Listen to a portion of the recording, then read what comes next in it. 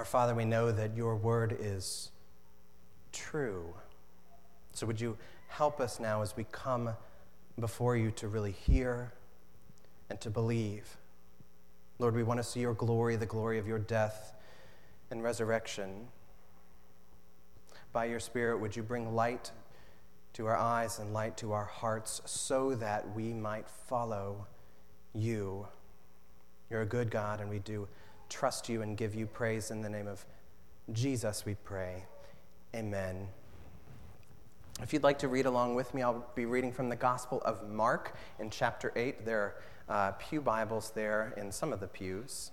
But if you have a Bible there or a Bible of your own, if you'd like to read along, we'll be in Mark chapter 8. My Bible's translation is the English Standard Version. It's slightly different than what you see in the Pew Bible, but it's essentially the same. So hear now the word of God. This is Mark chapter 8, beginning in verse 27. And Jesus went on with his disciples to the villages of Caesarea Philippi. And on the way he asked his disciples, "Who do people say that I am?" And they told him, "John the Baptist, and others say Elijah, and others one of the prophets." And he asked them, "But who do you say that I am?" And Peter answered him, "You are the Christ." And he strictly charged them to tell no one about him. And he began to teach them that the Son of Man must suffer many things and be rejected by the elders and chief priests and scribes and be killed, and after 3 days rise again. And he said this plainly. And Peter took him aside and began to rebuke him, but turning and seeing his disciples, he rebuked Peter and said, "Get behind me, Satan, for you are not setting your mind on the things of God, but on the things of man." And calling the crowd to him with his disciples, he said to them, "If anyone would come after me, let him deny himself, take up his cross, and follow me. For whoever would save his life will lose it, but whoever loses his life for my sake and the gospel's will save it. For what does it profit a man to gain the whole world and forfeit his soul? For what can a man give in return for his soul? Whoever is ashamed of me and of my words in this adulterous and sinful generation, of him will the Son of Man also be ashamed when he comes in the glory of his Father with the holy angels." And he said to them, "Truly I say to you, there are some standing here who will not taste death until they see the kingdom of God after it has come with power." This is God's word. So in some ways, this is a bit of a strange text for us to read on Easter. Normally, we read the part that we said during our call to worship, that something about a tomb and there's angels and he's not here, he's risen. And all of that's true. It's vitally true for us. But if you've been here with us over the past several weeks and months, you know that we've been following Jesus through the Gospel of Mark. So this is where we are next. We're in Mark chapter 8. And as we've been following him through the Gospel of Mark, Mark begins in the very first verse of his Gospel, setting us up like this. He says, "This is the beginning of the Gospel of Jesus Christ, the Son of God." Gospel meaning this is the good news of Jesus Christ. So that's the beginning of Mark. The end of it is Easter, is after the cross, that he goes to the grave, and that he's resurrected. But we're somewhere in the middle. We're right in the middle of this gospel, this good news, while Jesus is headed toward Easter. And he said in this process, in the middle, that the kingdom of God is at hand. And in the process, we've already seen a number of things from Jesus about this kingdom of God being at hand, that he's been healing, that he's been teaching, that he's been casting out the dead, he's been making the blind see, he's been making the lame walk, and he's even raised the dead. And culturally, then and now, Jesus, by many, was viewed as a pretty good guy. He's a guy who does good, he teaches us stuff, and boy, he really helps people. So then the question for us is, if all of this is true about Jesus, he's a good teacher, he does good, he helps people, why then did they reject him? Why then did they kill him? And why, if Jesus is so nice and good, do so many not follow him? And I think the answer to that, we get some light in this text. This is really a pivotal moment in the book of Mark. Up to this point, Jesus has been teaching in many ways in parables. He's telling stories that are in some ways veiled. They don't understand the full meaning of it. They not yet get what's going on. And some of that veiled aspect continues. That's the reason why he says, don't tell them, because the time has not yet come that Jesus is working on a particular plan in the Father's timing. But for the first time now, it says in here that Jesus spoke plainly. He was very clear and explicit, particularly about his own death. He says, I will die. We'll get to that in a moment, but first, he asks them a few questions. If you look at the very beginning, he says in verse 27, who do people say that I am? So he's talking to his disciples. Who are people telling you? What are you hearing? And they say, well, some people say you're John the Baptist. Some people say you're like Elijah. Some people say you're a prophet. If he asked us that today, I wonder what sorts of things we might say. You know, we might say, who do people say that I, Jesus, am? We might say, oh, he's a good teacher. He's my co-pilot. He's my friend and confidant. He's a good spiritual teacher. But then Jesus kind of interrupts this conversation and says, okay, who do people say that I am? And now he plows right into their living room and says, but who do you say that I am? And before we move on too quickly, we need to pause on that for a moment. That's something that should strike us, that Jesus is really asking that. Who do you say that I am? Because the way that we answer that question will really determine the course of our lives. So after he asks this, he says, who do you say that I am? Peter speaks up and answers. You're the Christ. It's the first time we've heard the word Christ since the very beginning in verse 1. This is the good news of Jesus Christ, the Son of God. Now we see it here again in chapter 8. And for us, we hear the word Christ mentioned a lot. Jesus Christ. It almost sounds like his last name, like Jesus Smith or Jesus Stephanopoulos or something like that. Something Jewish, probably, because he was a Jew. But it wasn't his last name. They referred to each other by their family status, so he would be Jesus, son of Mary, or by their hometown, so he would be Jesus of Nazareth. But when we call him here Jesus Christ, the word Christ means anointed.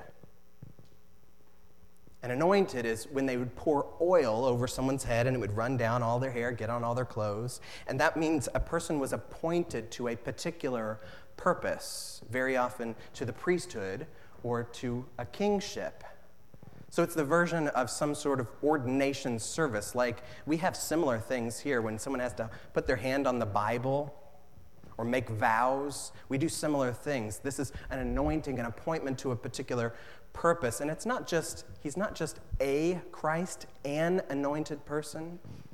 Peter says here that he is the Christ, a particular Christ. There's a particular title here then, and Jesus right after refers to himself as the Son of Man, which is a reference all the way back to the Old Testament in Daniel 7, where there's this figure who comes, who's a divine Messiah, a Savior, who's king.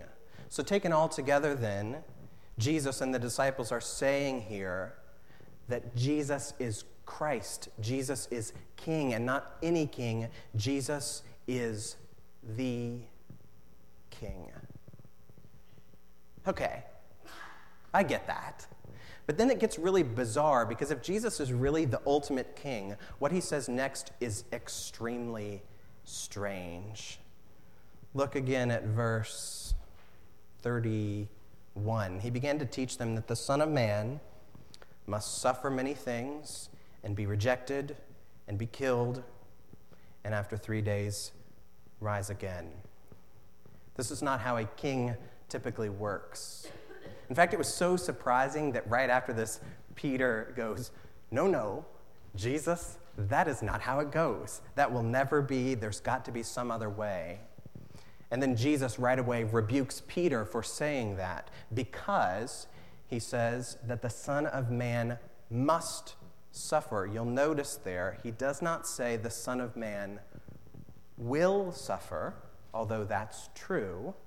He says the Son of Man must suffer. Why? Why must this king, the Son of Man, suffer? The answer to that, you could really turn to any page of Scripture and see that the kingdom of the world is a mess. Sometimes in interacting with people, particularly those that don't believe, they'll look at parts of the Bible and say, look here, look what happens here, look what happens here. Isn't that awful? And they're right. There are so many things that people, even God's people, are doing that are really awful. One of those particular places is in the book of Judges in the Old Testament. And what's happening here is God has brought his people into the promised land, and they're to have milk and honey, and they have a land finally and a place to be, and things spiral out of control from there all through the book of Judges. It's one mess after another mess after another mess until at the end, if you read it, it's really frightening. There's a bunch of wars, idol worship, there is murder, rape, and dismemberment. This is God's people doing this, by the way. And the very last verse in the book of Judges, in Judges 21, is this. In those days, there was no king in Israel. Everyone did what was right in his own eyes. The problem then, the writer says, is that there was no king, not just a government king, but there was not an ultimate ruler over them. And so everyone then became their own kings.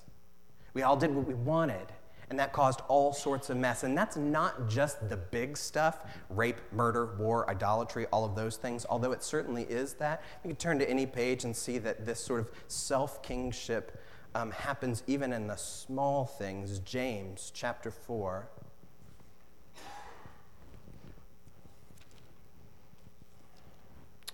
James addresses this similar problem, that it's not just about the big nasty stuff, but it's the small, the subtle things. Listen to what he talks about in this problem with kingship. James writes in chapter 4, verse 1, what causes quarrels and what causes fights among you? Isn't it this, that your passions are at war within you? You desire and you don't have, and so you murder. You covet and you cannot obtain, and so you fight and quarrel, and you don't have because you don't ask, and you ask and you don't receive because you wrongly ask to spend it on your own passions, you adulterous people. Those are really strong words. But if I'm honest with myself, they're very true. Quarrels, fights, sometimes that's big and overt. Maybe we have those in our families, sometimes in the town square. Big battles because I am king, you are king, and everyone wants his own way. Sometimes those fights are very subtle and secret. We fight someone in our mind and smile and say, "Aw, sweetheart." But we're really hating them somewhere down deep. We're really fighting and quarreling internally. This is what produces gossip and dissensions and all sorts of mess, because the kingdom of the world is a mess. I hope I'm not just being dark and depressing here. I think the scripture tells us that this is true, and even people that are outside of the faith very often recognize this same sort of problem, that there's something wrong with us internally. The poet Oscar Wilde was a 19th century poet, playwright, brilliant man, but he was not a believer. And he was sent to prison for a number of things, but he wrote a whole bunch of letters. And by this point, he'd been in prison for 2 years, but this is a section of something that he himself has written, even as a person that does not know the Lord. He writes, Desire, at the end, was a malady, a sickness, or a madness, or both. I grew careless of the lives of others. I took pleasure where it pleased me and passed on. I forgot that every little action of the common day makes or unmakes character, and that therefore what one has done in the secret chamber, one has someday to cry aloud on the housetop. I ceased to be Lord over myself. I was no longer the captain of my soul, and I didn't even know it. I allowed pleasure to dominate me, and I ended in horrible disgrace. There's only one thing for me now: absolute humility. That even this man that does not know the Lord can recognize that there are things in himself that are at war, to the point that they even take over our own personal kingship, that we no longer are the Lord of ourselves, that we're not the captain of our souls, that we try to be our own kings, but we make a really bad job of it. The reality is that ourselves are actually being consumed, and we destroy ourselves, and we destroy others, and even worse, when we do these things in offending creation, we are offending the Creator. We are offending and violating a holy God, and all of this, the Scripture says, deserves the righteous wrath of God. That's very bad news. Jesus says, the Son of Man must suffer and die. And by this, he means then that he's sent by the Father, and Jesus himself goes willingly to the cross so that he will take the sin of all believers, of all of his people, to the grave, that he would be the substitute for the wrath of God, and that he would, in the process, dethrone all of these poisonous kings. That's good news for us. That's what the Scripture calls the gospel. So then we still have the same question that we've had at the beginning. If that's really good news, if Jesus is this kind of good, loving, self-sacrificing God, why then do so many not follow him? And I think we get the answer in Mark in verse 34. At this point, he's been talking to his disciples for a little bit, and now it says he called the crowds. So he's got something that is really everybody needs to hear. Everybody come in close, which if he were here, nobody would get, there'd be a nice little semicircle of space out in front of him. But come in close. I need to tell you something that you really need to hear. But what he says is a little upsetting. Verse 34. And calling the crowds to him with his disciples, he said to them, if anyone would come after me, let him deny himself and take up his cross and follow me. To take up your cross. It's really a heavy statement. It's the equivalent of take up your electric chair and follow me. That's not really an appealing statement. It's a strong statement, so we have to look at what it means. What does Jesus mean when he says, take up your cross? Let's first talk about what he does not mean here. To take up one's cross is not abuse. There is no right here for the sorts of things that happen in families and sometimes outside of families where there's beating or berating of a person. This is dehumanizing. And if you've been the recipient of abuse, I'm so very sorry. That is not according to the Scripture. And if you've been the perpetrator of abuse, you need the help and mercy of Jesus and his church. We can walk together in this. So to take up our cross is not a license for abuse. It is also not just facing a hard thing. Sometimes you hear the phrase, people say, well, I just have a cross to bear. Have you ever heard that? Oh, that's just my cross to bear. And by that, they usually mean that they're facing something really hard, maybe some sort of personal difficulty, a challenging circumstance, maybe some sort of physical struggle or disability. And all of those things are true and they're hard, and we need Jesus' help, and he will help us. But that's not what he means here, not in this text. This is to take up our cross is not just facing a hard thing. And finally, it is not just following Christ's example. Because we know that when Jesus died, he did something very unique. It wasn't just any cross. What was happening there was complete atonement or covering over of sins of all who believe. That Jesus was the one who perfectly fulfilled the law, never sinned, never violated his brother, never violated the Father. And so he went to the cross to die on sinners' behalf. And that work is completely finished. He said that on the cross. It's finished, it's done. I have paid the debt of all who believe. And we don't do that. I don't pay the debt of anyone who believes. I can't. I have my own debt that I owe as a sinner myself. So it's not just following the example of Jesus.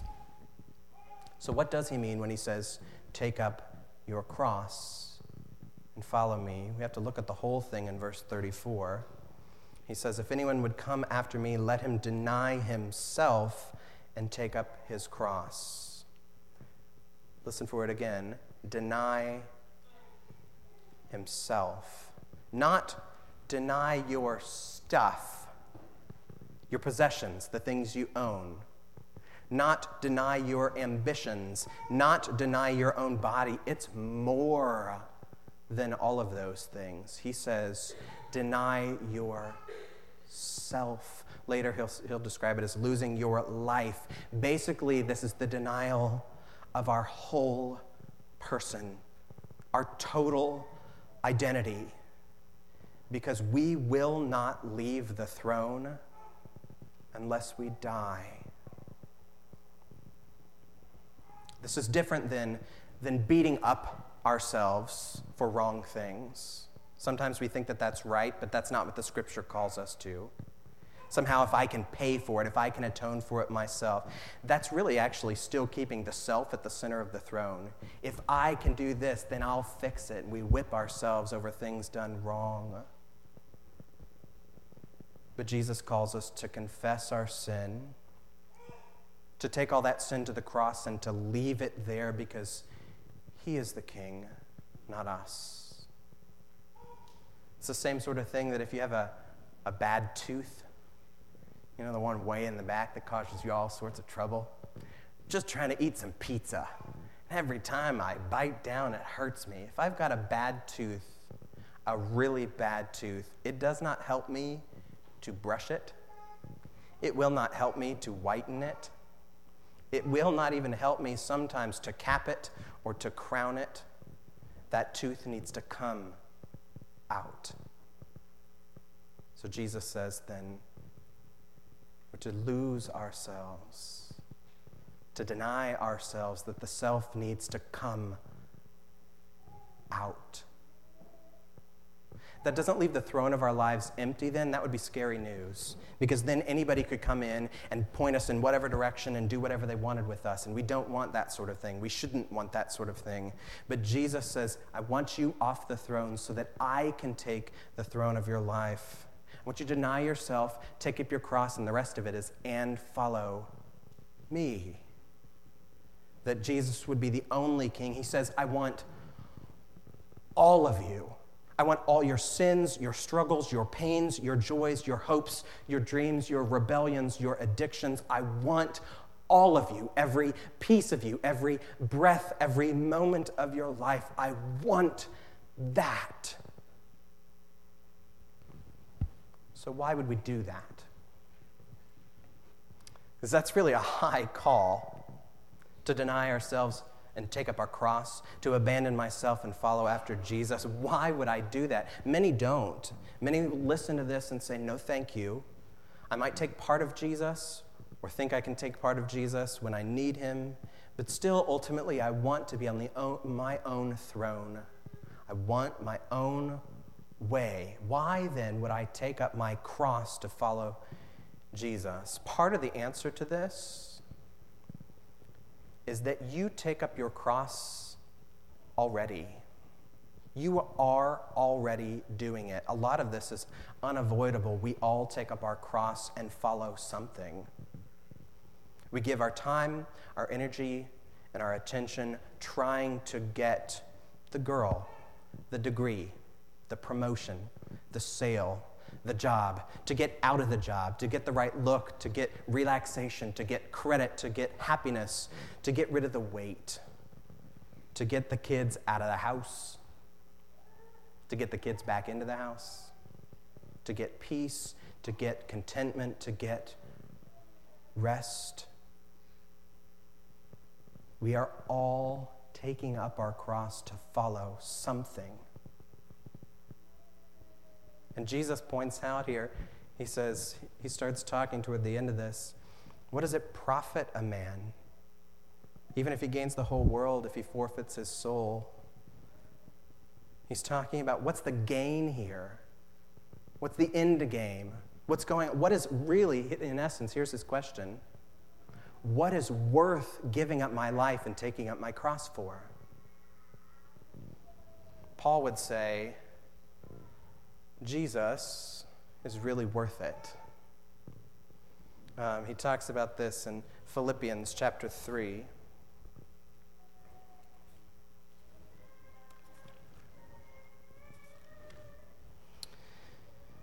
He writes in Philippians chapter 3, starting in verse 8, this is what the Apostle Paul says, "Indeed, I count everything as loss because of the surpassing worth of knowing Jesus Christ my Lord. For his sake I have suffered the loss of all things, and I count them rubbish in order that I may gain Christ and be found in him, not having a righteousness of my own that comes from the law, but that which comes from faith in Jesus Christ, the righteousness from God that depends on faith, that I may know him in the power of his resurrection, that I might share in his sufferings and become like him in his death, so that by any means possible I may obtain the resurrection from the dead." When Paul here talks about all things as being rubbish, he doesn't mean that he doesn't care about anything else, or that everything else is without value. He loves a lot of things. He loves work, beauty, people, learning. But ultimately, he says, I might love all of those things, but I love Christ more. It's not that those things are worth less, but that Christ is worth more. And even if I lost everything else, but I still had gained Christ, it would be worth it. There's a paradox here, then, that if I had to lose everything else to gain Christ to be worth it, it sounds like life would then be empty. All I've got left in the room is Jesus. The paradox is that far from leaving our lives empty, the process of this actually makes our lives full. He brings up this paradox here in verse 35,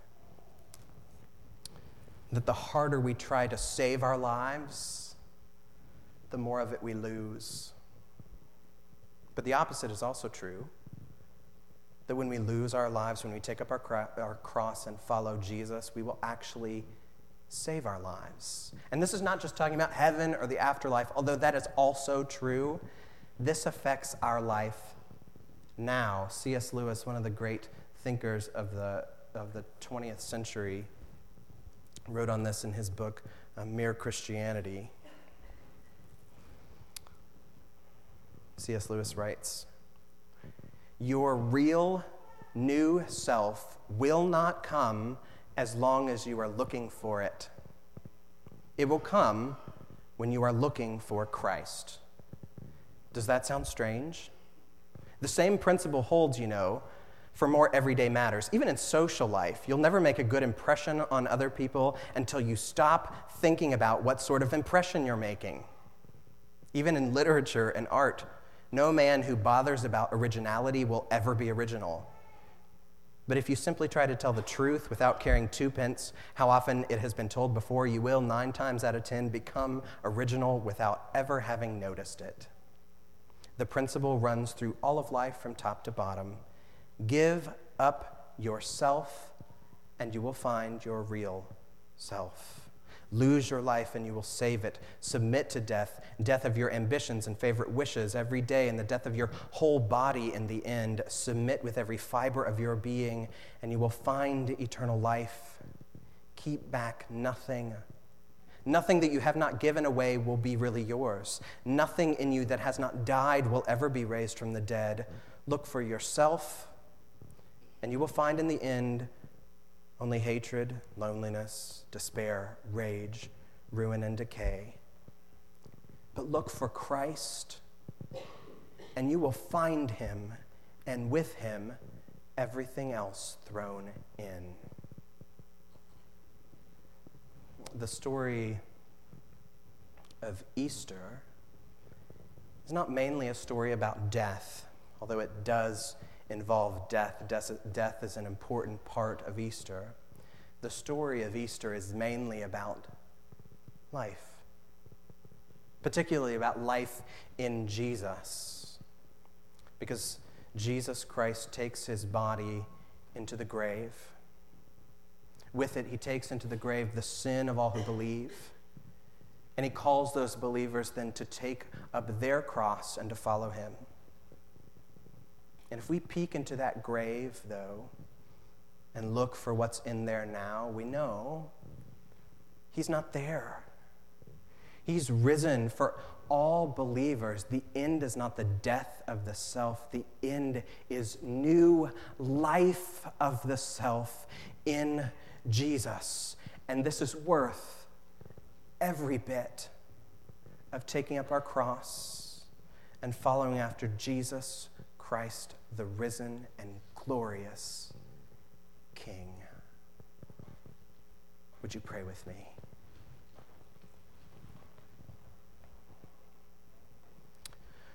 Our Father, our strength on our own is not big enough for these things.